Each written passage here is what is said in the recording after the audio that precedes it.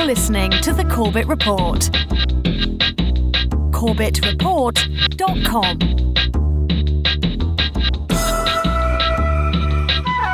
Welcome back, ladies and gentlemen. Welcome back to the Corbett Report. I'm your host, James Corbett of CorbettReport.com, coming to you, as always, from the sunny climes of Western Japan.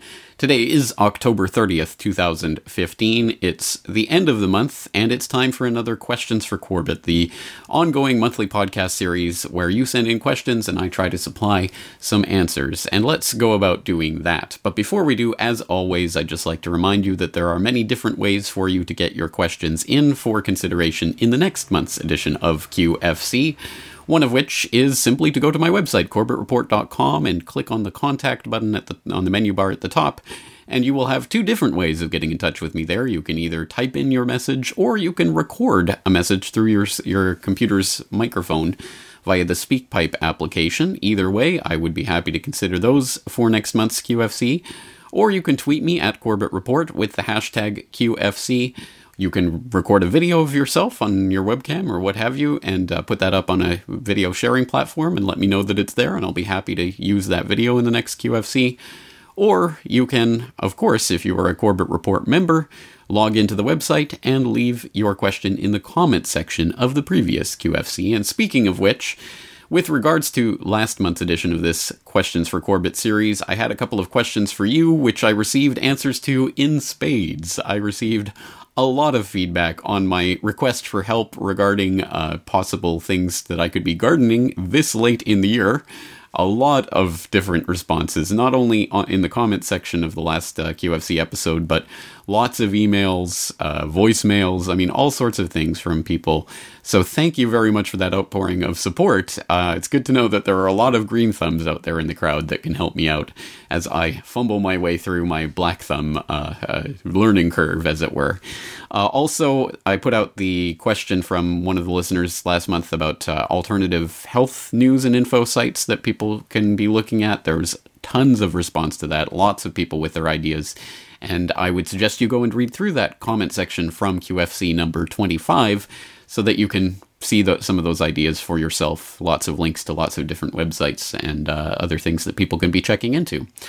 But let's get straight into this month's edition of the series by starting by answering some of the comments from last month's QFC.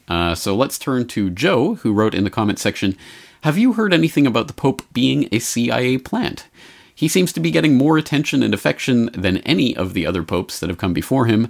When was the last time that a sitting president of the US went down to the airport to meet someone on the tarmac?" All right, thank you for the question. CIA, I don't know if I've heard that specifically, as in he is CIA or the CIA personally selected him for the position, although clearly the allegation has been made that he does cooperate with and is in line with Washington and the Washington line on many things, including, of course, his participation in the Latin American Dirty Wars in the 1970s under Operation Condor. For more on that specifically, I'll throw a couple of links in the show notes. One to a article that was written by Michelle Chossudovsky shortly after Pope Francis became Pope Francis, Washington's Pope, who is Pope Francis.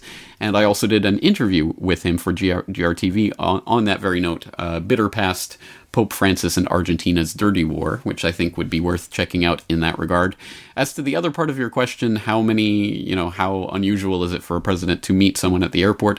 It is fairly unusual, but interestingly enough, this coming from People.com of all places, President Obama to Pope Francis, "I'll pick you up at the airport."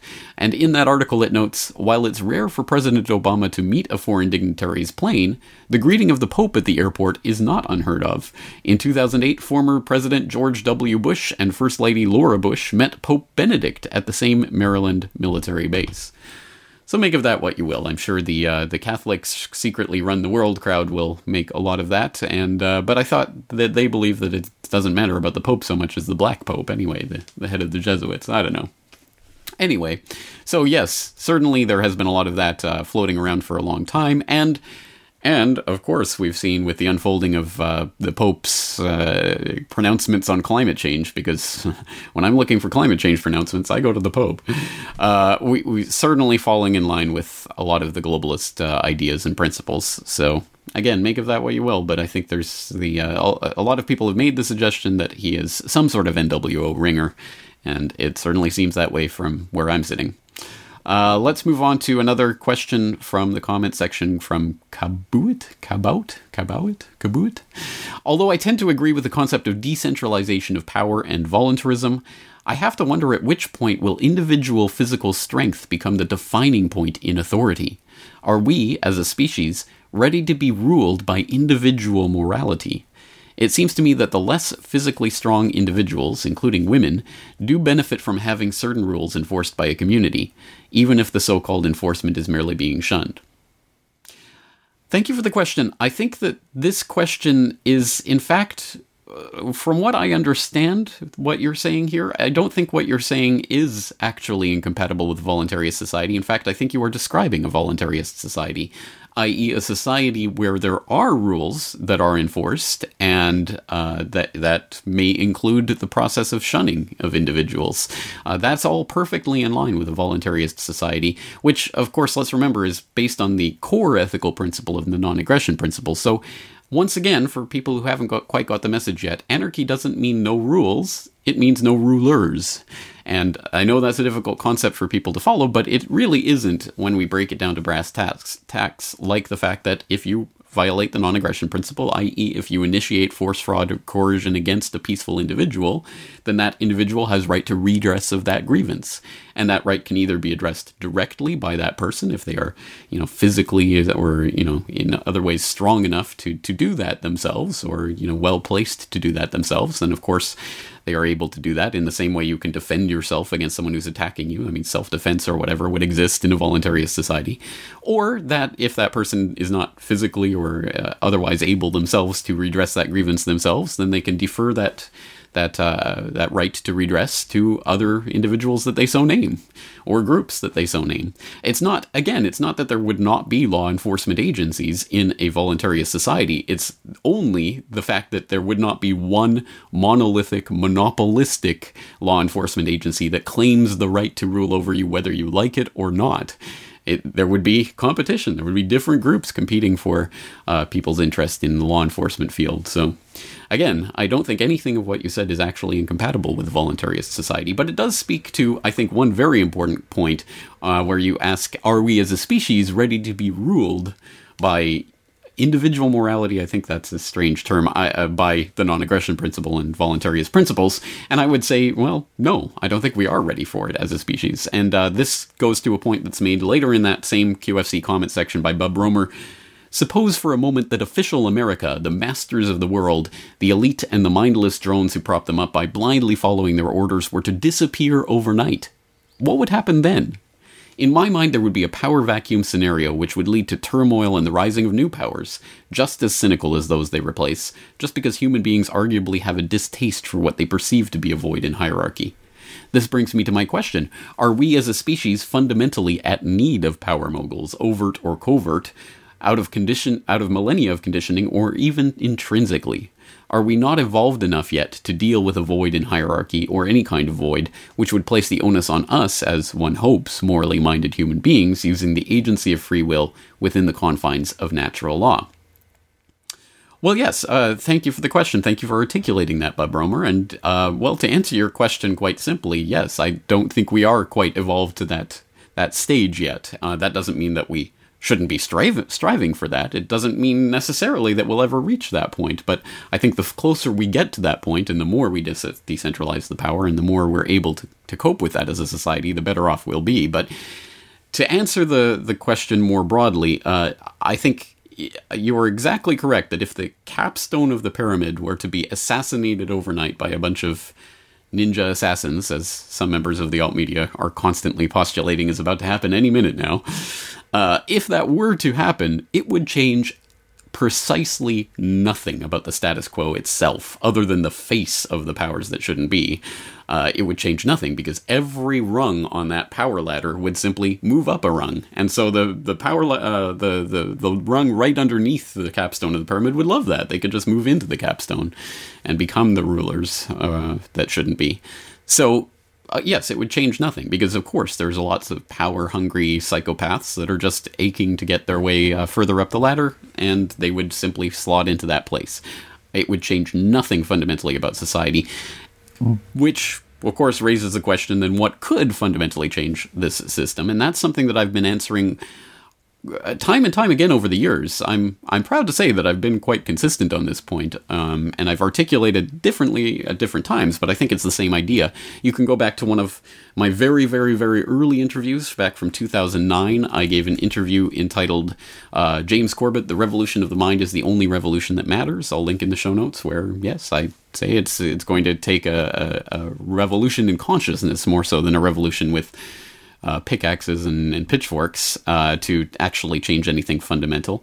Or you could go right all the way up to the present day, where my latest podcast episode, 309 on Solutions Agorism, talks about, I like the analogy that I came up with there by saying that rather than begging for scraps from the master's table and begging for more scraps, please can we have some more gruel, the point is to create another table where we have our own party. And it may start out small and humble, but the more that it grows and the more people participate in that table, the more the party will start to shift over to us, so that we don't have to beg for scraps or even care what the master is doing. And obviously, as I said in that episode, at a certain point, when the master's table starts being deserted and people start coming over to our side, the master will get angry and will lash out with violence. Of course, let's not be naive about that, but that doesn't mean that we shouldn't be striving for that goal. It just means that we have to be ready for that violence when it comes. So again, I think that's one way of looking at it. We have to create the alternative. And again, that's something that I've been very consistent about for years. And one of my other favorite articulations of that idea is something that I articulated in an interview with Julian Charles of themindrenewed.com back in 2013 in an interview that was entitled Anatomy of the New World Order. Well, I'm intrigued by the idea that we've been given false templates to follow in terms of solving our problems or of fighting enemies. And I think part of this false template that we've been provided through so much social conditioning and the media that we consume, etc., is this idea that we must find the heart of the organization, we must find the head of this organization, we must somehow kill that person or that group or whatever it is, eliminate that, and everything will magically turn to the better. And I think that is a false template that we've been given, and one only has to think in broad terms at pretty much every science fiction dystopia, because they have managed to decapitate the head of the beast in whatever way it is, whether it be The Lord of the Rings or Tron or any of these types of movies or things that you can think of. The idea is you kill the head bad guy and everything turns magically into peaceful utopia. And I think that is fundamentally completely the wrong way to look at it, because I don't think that at the end of the day that the particular individuals who may or may not be the ones holding the ultimate ring of power at this particular moment are irreplaceable. On the contrary, there are many, many people who would be so chomping at the bit to get into that position of power should that old guard be swept away for whatever reason. And I think it has to be something that is a more fundamental revolution, not of overthrowing a specific instantiation of this idea, but overthrowing the idea altogether. And that can only come, I think, from the building up of an alternative system to which people want to actually apply themselves, rather than attempting to simply wage some sort of heroic war that will solve everything once and for all. I think we have to actually just detach ourselves from this system that we've been woven into. And unfortunately, that's probably as difficult to do as that analogy would make it sound, because we are so woven into a fabric of society that it is difficult to imagine really extrapolating ourselves from all of these processes that rely for so many of our daily needs on these vast, overwhelming corporate infrastructures that tie into these various organizations that themselves pull the strings of various governmental institutions. It's such a vast and unwieldy system that it can seem quite overwhelming at times. How can a single individual affect this? But I think that we have to look for any and every possible point at which we can at least start to detach ourselves from those systems of controls, to start to try to reassert some sort of independence. And that can be an extremely small thing, like, for example, instead of I don't know, going out and buying your groceries at the grocery store. Perhaps you can go and buy them at a farmer's market, or at least some of your groceries you can get at a farmer's market, or you can grow it yourself in a vegetable garden or something of that sort, is a tiny thing on the individual level. But I think it is the only thing that in the long run can lead to the type of society that we want to bring to fruition. I think, again, it's the small things like that to which, if we start to apply ourselves with diligence and with perseverance, that in the long run we'll be able to overthrow this. But unfortunately, as I say, we are on this cusp of this scientific revolution, which makes a scientific dictatorship possible. So unfortunately, we don't have necessarily generations of time in which to do this. So that puts a bit of a time perspective on this, a ticking, I don't want to say time bomb, but you get the idea, a certain time limit to the accomplishment of this, which means that we don't have a lot of time to waste in deciding which of these structures we want to give ourselves over to.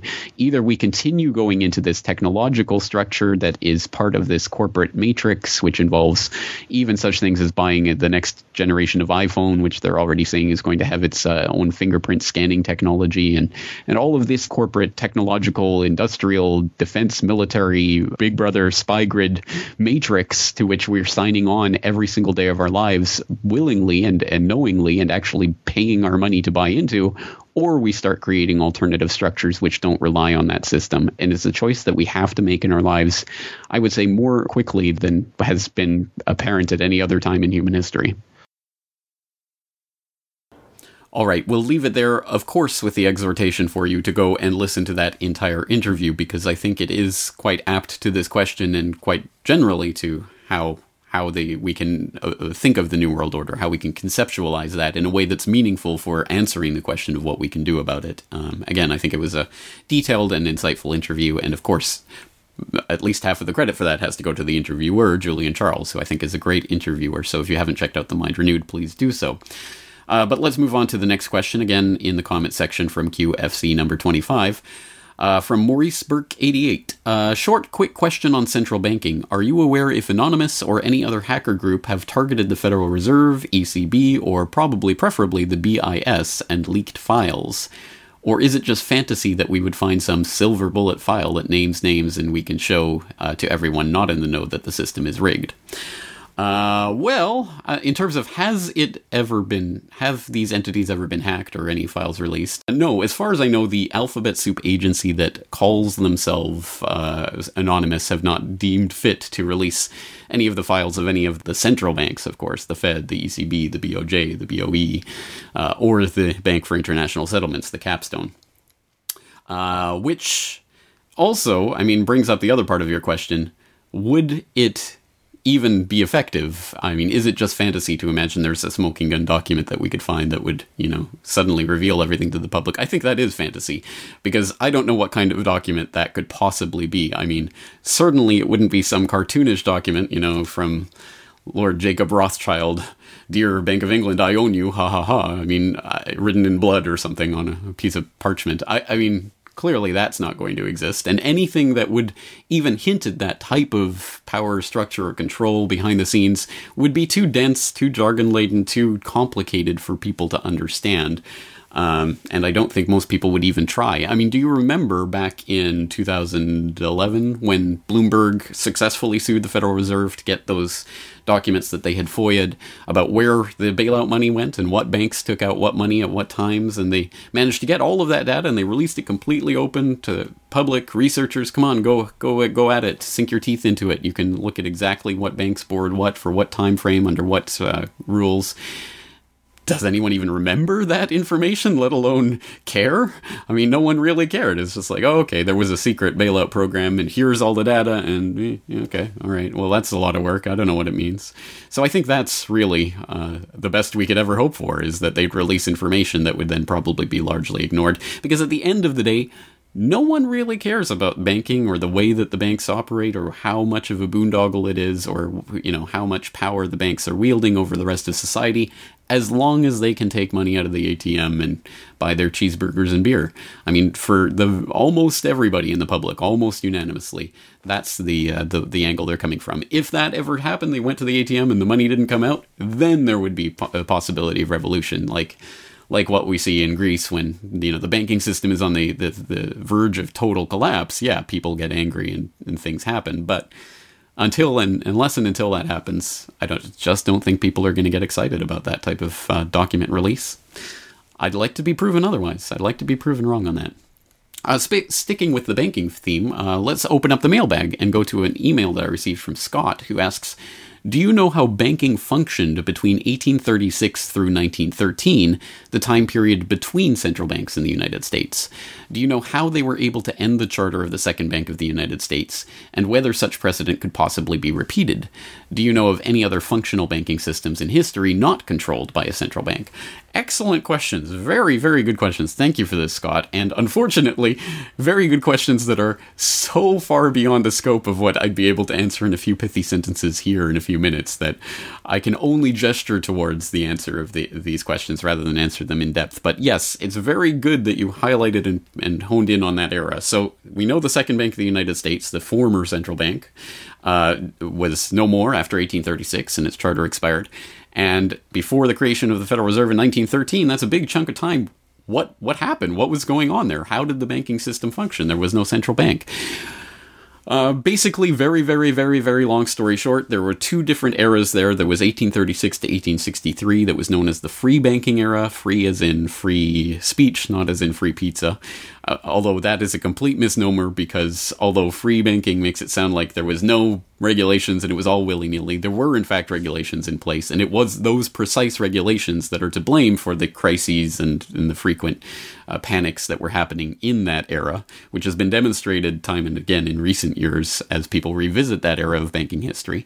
And then there was 1863 to 1913, the national banks era, based on the National Banking Act of 1863. That was the banksters' response to the creation of the greenback in 1862, when Lincoln started issuing the greenbacks to help fund the war effort. And hey, we don't need to pay banks interest in order to get money. We just make money, and the banksters didn't like that. So 1863, the National Banking Act was passed, and that was the way of solidifying a national banking system that included the creation really of a national currency, where all the banks in the national banking system had to accept each other's notes at face value. By default, it created a national currency. Again, so much to say about that era of banking, and something we'll have to explore probably in depth in multiple different podcasts and interviews and things over time. But very important that you start looking into that. And to answer the other part of that question, do you know of any functional banking systems in history not controlled by a central bank? I will refer you over to a PDF file of a book edited by Kevin Dowd called The Experience of Free Banking. Again, you can go and read this for yourself, but I will direct your attention specifically, if you want the very short form, to Figure 2.1, which lists, I believe, 61 different banking systems in history that have experimented with some form of free banking, some of which had some regulations in place, some had stricter, some lesser regulations, and a few had no regulations at all in place, let alone no central bank. So yes, it has been tried throughout history to varying degrees of success in different places, and you can find out more about that in The Experience of Free Banking, again linked up in the show notes. And finally, the other part of your question, how did the Second Bank of the United States end?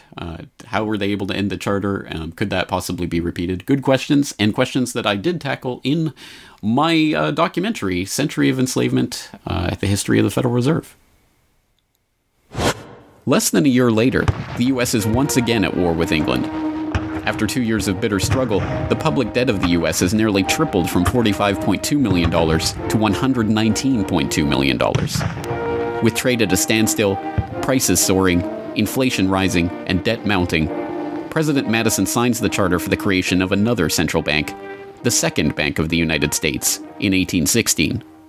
Just like the two central banks before it, it is majority privately owned and is granted the power to loan money that it creates out of thin air to the government. The 20-year bank charter is due to expire in 1836, but still in his first term, President Andrew Jackson has already vowed to let it die prior to renewal. Believing that Jackson won't risk his chance for re-election in 1832 on the issue, the bankers forward a bill to renew the bank's charter in July of that year, 4 years ahead of schedule. Remarkably, Jackson vetoes the renewal charter and stakes his re-election on the people's support of his move. In his veto message, Jackson writes in no uncertain terms about his opposition to the bank. Whatever interest or influence, whether public or private, has given birth to this act, it cannot be found either in the wishes or necessities of the executive department, by which present action is deemed premature, and the powers conferred upon its agent not only unnecessary, but dangerous to the government and country. It is to be regretted that the rich and powerful too often bend the acts of government to their selfish purposes. If we cannot at once, in justice to interests vested under improvident legislation, make our government what it ought to be, we can at least take a stand against all new grants of monopolies and exclusive privileges, against any prostitution of our government to the advancement of the few at the expense of the many, and in favor of compromise and gradual reform in our code of laws and system of political economy. The people side with Jackson, and he's re-elected on the back of his slogan, Jackson and no bank. The president makes good on his pledge. In 1833, he announces that the government will stop using the bank and will pay off its debt. The bankers retaliate in 1834 by staging a financial crisis and attempting to pin the blame on Jackson, but it's no use. On January 8, 1835, President Jackson succeeds in paying off the debt, and for the first and only time in its history, the United States is free from the debt chain of the bankers. In 1836, the Second Bank of the United States charter expires, and the bank loses its status as America's central bank. That is Century of Enslavement, available for free viewing in its entirety on YouTube. The transcript and other resources, the hyperlinked transcript, is available on corbettreport.com/Federal Reserve. And of course, if you do appreciate the documentary, please do buy a physical DVD copy and help support the filmmaker. That's $20 in the DVD section of corbettreport.com. All right. Okay, so again, that's only a gesture toward the answer of your questions, but thank you for asking those questions, Scott. Let's move on to another comment in the Corbett Report comment section from the last QFC. In regard to TTP threatening the liberties of internet, is there any alternative available that could serve as an independent source of exchanging information? This was echoed by an email that I received recently from Mal. If the powers that be censor or filter the internet, do you think there will be a way to get around it? Well, okay, rather than reinventing the wheel here, I will just redirect you to a previous edition of the Corbett Report podcast, episode 262, Solutions, Pirate Internet, which talks about wireless mesh networking. It's a solution, or a workaround at the very least, to the current increasingly censored and controlled and filtered internet. It is not a silver bullet solution, and it's not going to be unstoppable by the powers that shouldn't be, but I think we have to look for and press on those points of workaround when and if and how and while we can. And I think there will always be those points of workaround for people who are motivated to do so, and the more of us who engage in that type of activity, again, we're creating the alternative table, as it were, at the party, and not taking scraps from the master's table, but creating our own table. So Solutions Pirate Internet is where you could start with an answer to that question. Thank you very much. Let's move on to another email that came in from Alphalitz. Just wanted to ask what email box or mail service you use for your emails. Don't really feel that secure when using Yahoo or Google. Thank you for the question. No, you shouldn't feel that good when using Yahoo or Google, because they are admittedly scanning your emails, of course, only for keywords for advertising purposes, right? Oh yeah, and if law enforcement ever asks for any information, they're happy to give it. But anyway, yes, no, clearly webmail, especially by the big ones, Yahoo or Google, are not going to be secure in any sense. Personally, I use my own email server, so if that is not an option for you, then I have talked about StartMail in the past. I did interview Catherine Albrecht. I will link to that interview once again for people who haven't heard about StartMail or what it does. I've heard from a few listeners who've tried it out, and I've heard generally good things about it, I think. Any more feedback would be appreciated, or any other ideas. If anyone else has any other ideas, please do leave them in the comments section. All right, let's move on to another tech-related question. We have this question coming in via audio from Greg. There was a Radiolab podcast called Dark Code with a K that I was listening to recently, and I thought of you. It detailed a crypto malware attack on a lady where a virus gets into your computer, encrypts all your files, then requests that you pay a certain amount of money to get them unencrypted. And they used Bitcoin as their currency of choice because of the freedom-friendly features, being anonymous and untrackable also make it great for crime. And I'm wondering, in an ideal anarcho-capitalist society, how we would deal with mechanisms for maybe, example, Bitcoin, that are used primarily for crime. The proprietor of a cafe where this lady had to go to buy Bitcoins lamented that most people that were coming in were victims of this crypto malware, and that was their first experience with Bitcoin, leading me to believe that possibly Bitcoin is being used largely for this sort of thing. What do we do about that in a non-centrally controlled society? How do we stop mechanisms that are enabling outcomes that we agree aren't favorable? How do we do that without forming large organizations and governments? Thanks for all the work and for the response.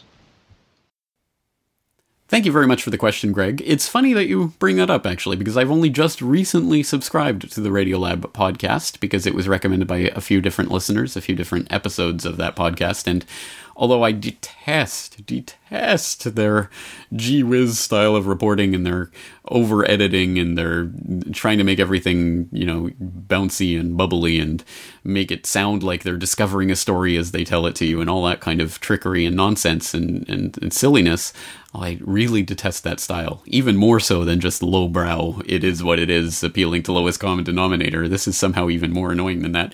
But having said that, they do occasionally deal with topics that are worth exploring, either as a propaganda narrative or vector that people should know about, or sometimes genuinely interesting topics. So on that note, yes, I did hear this Dark Code episode of Radiolab, which I'll include in the show notes for this podcast so that you can go and listen to it for yourself. But yes, the upshot of it is that this story is about these hackers that are hacking or have hacked into people's systems. They encrypt the person's computer and all their files, and then they send the person a message saying, if you pay us such and such a ransom by such and such a date, we'll unlock the files for you, and if you don't, we'll delete them all.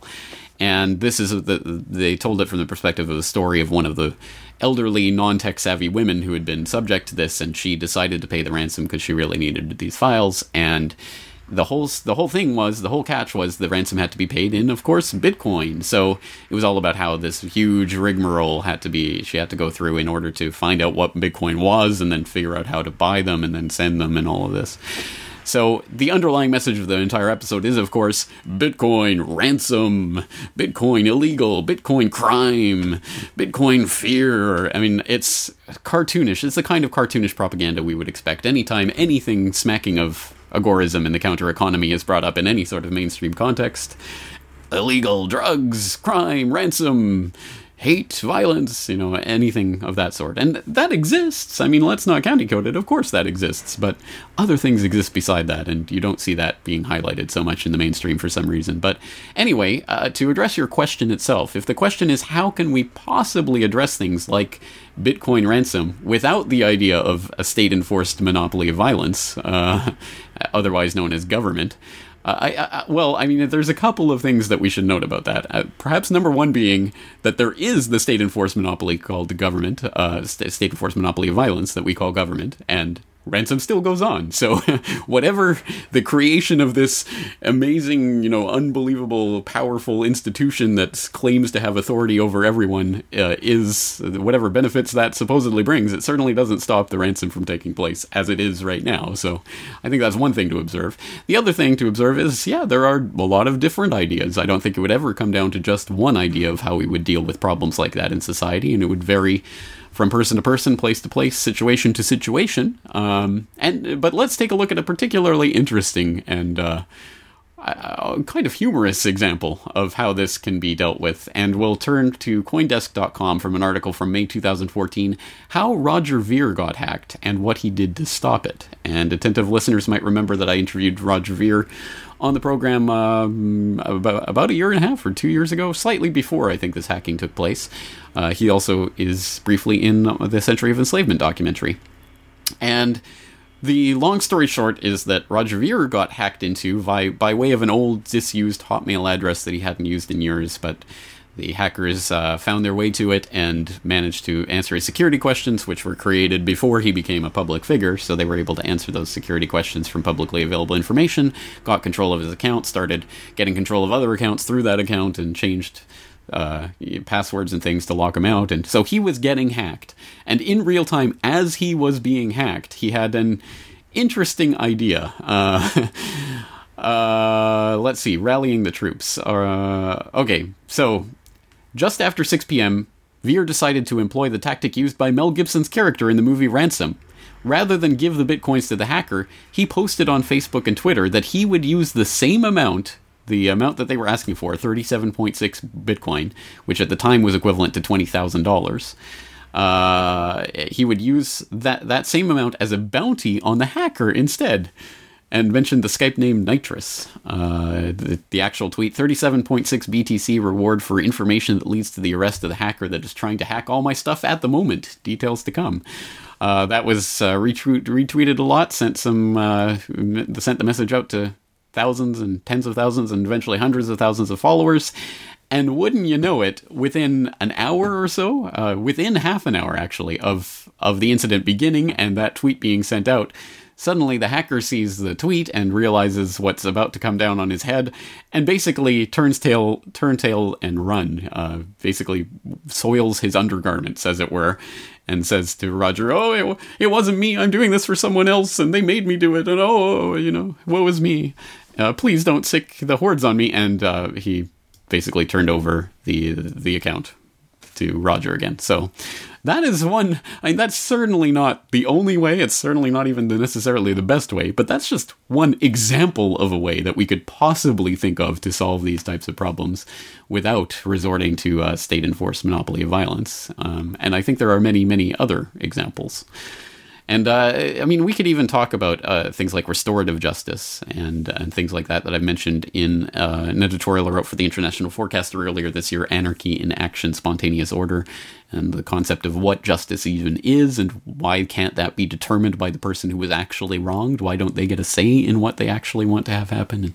And there's so much to say on that regard. But yes, I think we can deal with things like Bitcoin ransom without forming governments to deal with them. That's just completely the wrong approach from my perspective. Let's turn to an email from Adam, who writes, "As a vegan, the concept of voluntarism follows on neatly into the theory of speciesism. I know you're not vegan. Vegetarian isn't relevant for all intents and purposes. It's the same as eating meat. I wondered why not, as you are obviously compassionate, and what your stance on the subject actually is." Thank you for that question, Adam. That's a very interesting question, and it's certainly not one that I get asked a lot.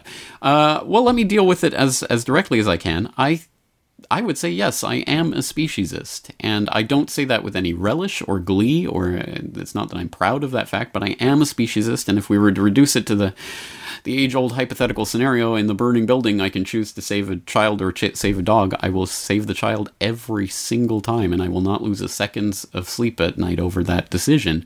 Obviously, I don't want to see the dog die, but I couldn't live with myself if I let the child die instead because I saved the dog. It does not compute to me, and it does not. I truly don't understand how human beings can be wired to think otherwise than that.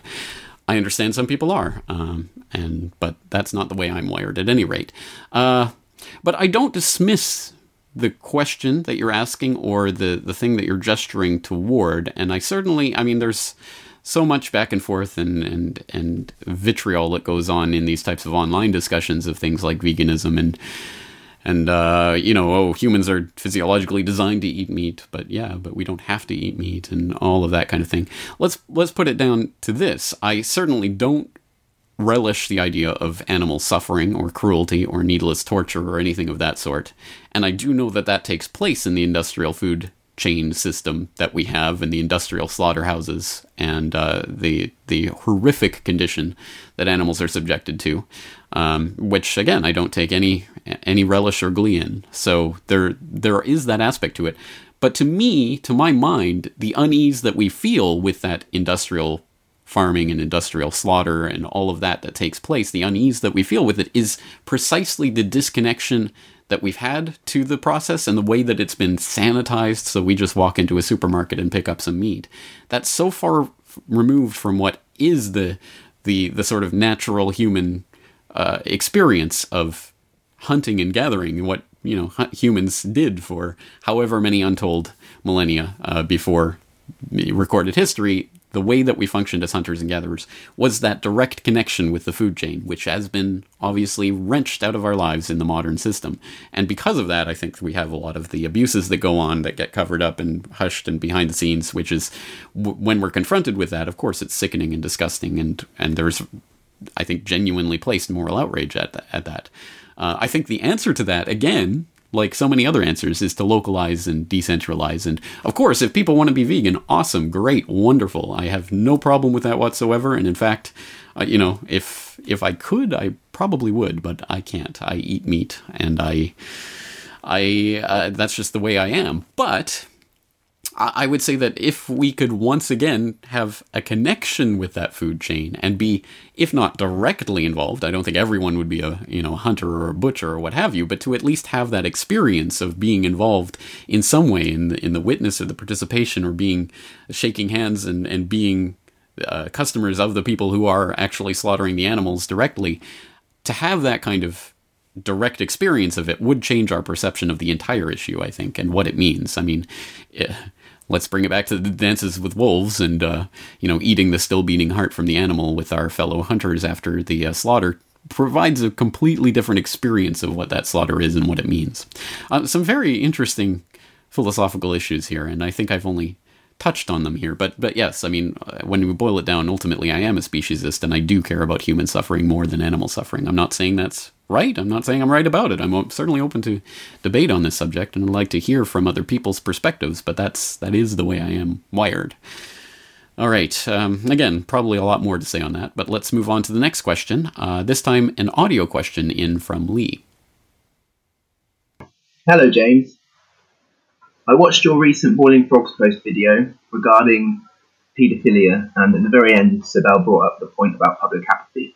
And whilst I completely understand her frustration at it, I also understand that we are being polluted daily from all kinds of different angles, the aspartame, fluoride, the GMOs, the vaccines, all of the toxins that are added and known or unknown to our food.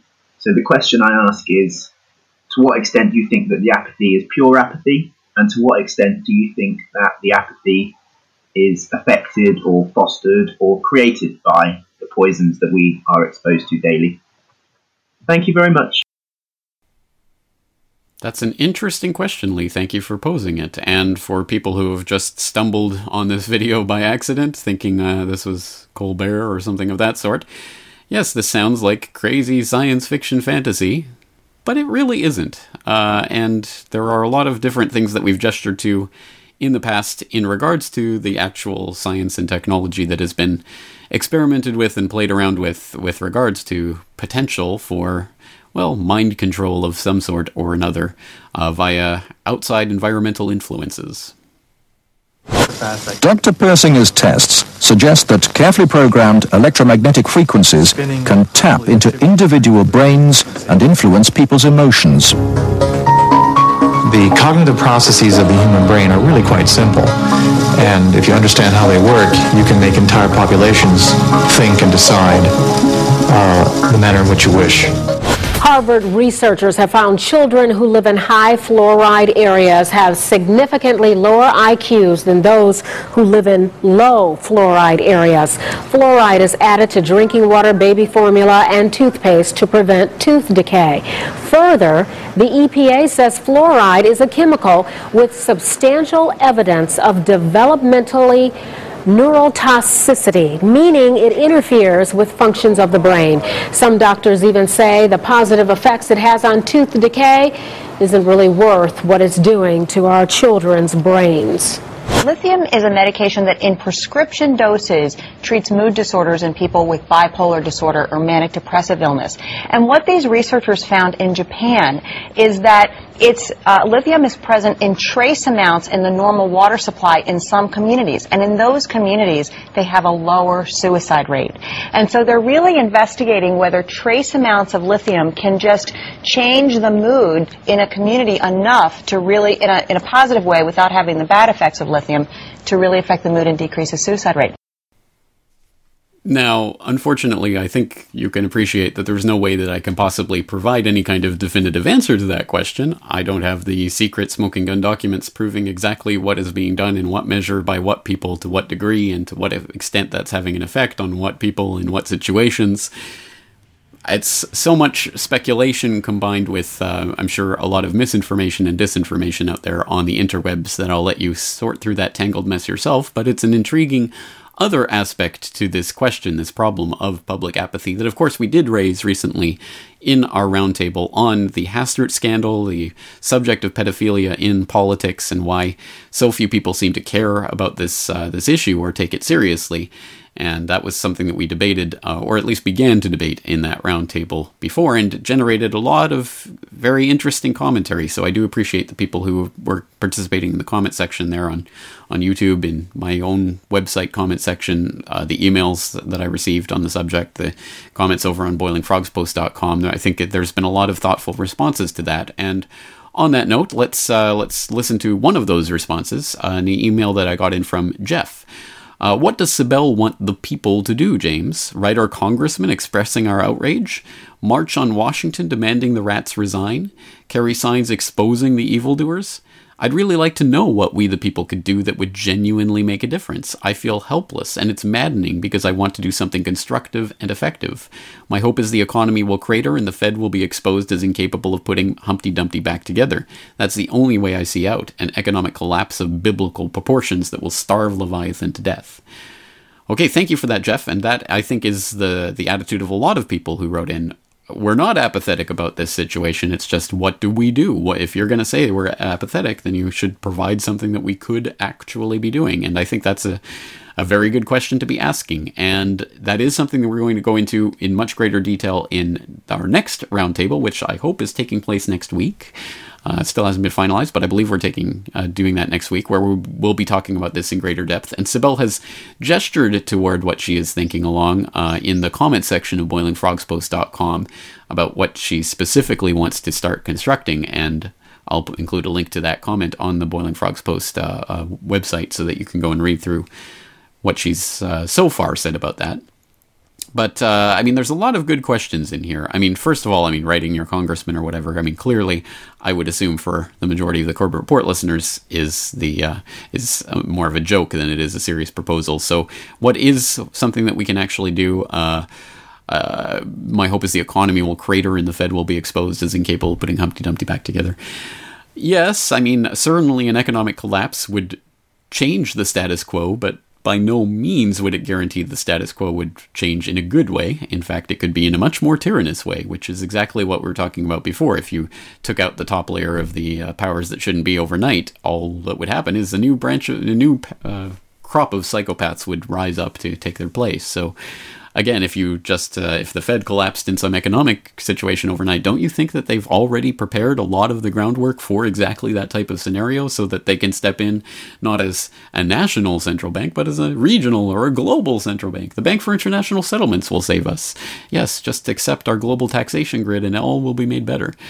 Clearly, there's problems to that scenario as well, and although yes, a lot of people would have their eyes opened, they would also have their means of subsistence suddenly taken away from them. And in that state, society is only 3 meals away from a revolution, as they like to say. And people often, a lot of people who you wouldn't think so, would turn to the very powers that shouldn't be to provide the solution because, they need to eat. So, I don't think that's a happy way of looking at it. And I don't want to see that kind of economic collapse, calamitous sudden collapse take place, precisely because a lot of people will suffer and die as a result of such a collapse. And I don't want to see that happen. I think there are better ways to do it.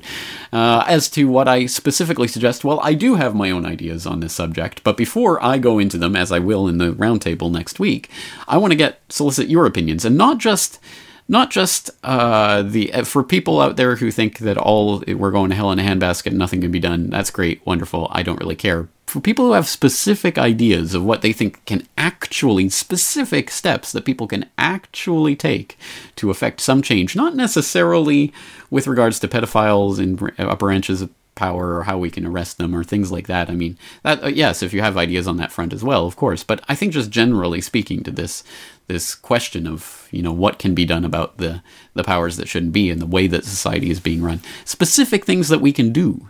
And again, I have my ideas, and I think people can get a sense of that from my solution series on the podcast, but still, I'd like to hear your opinions on that. So please do leave your comments in the show note, or in the podcast post on CorbettReport.com on that very question. And on the note of questions for you, as I turn the microphone back over to your side of the table to continue this conversation, I had an interesting question in from Stephen. Has Democracy Now! Received money from George Soros, Carnegie Corporation, Ford Foundation, etc.? I could only find a couple of websites which don't look too trustworthy, so is there any basis to this story? It would be interesting to get some documentation on this, if true. It certainly would, and this is something that I've looked into a few times over the years, and I've done this research, I've redone this research a few times, and like yourself, I don't think I found any smoking gun, but I did find some interesting things that gestured towards that. But let me turn it over to you guys. In the open source investigation we're involved in, what can you guys come up with? Do you have any specific, concrete evidence on this, or at least some good cookie crumbs along that trail? And if so, please do leave them again in the comments section. I'm looking forward to your guys' response on that one. So I think that's going to do it for today. I think we've covered a great deal of territory here, as always. And of course, this is a podcast that's determined by you guys out there and the questions you send in. As always, I don't have time to get to everyone's questions, and I do apologize if your question did not make the cut, as it were, for this episode. But if it didn't, well, then if you think it's important, send it in again, and it'll get re-entered into consideration for next month. As once again, this is a monthly podcast series, and again, lots of different ways to get your questions in. Until that time, or until my next video / interview / article, this is James Corbett of CorbettReport.com, thanking you for joining me. I'm looking forward to talking to you again real soon. The Corbett Report is brought to you by the Corbett Report subscriber, a weekly newsletter featuring James Corbett's International Forecaster editorial, recommended reading and viewing, discounts on Corbett Report DVDs, and once a month, a subscriber-only video. Sign up today to start receiving your copy at CorbettReport.com/support.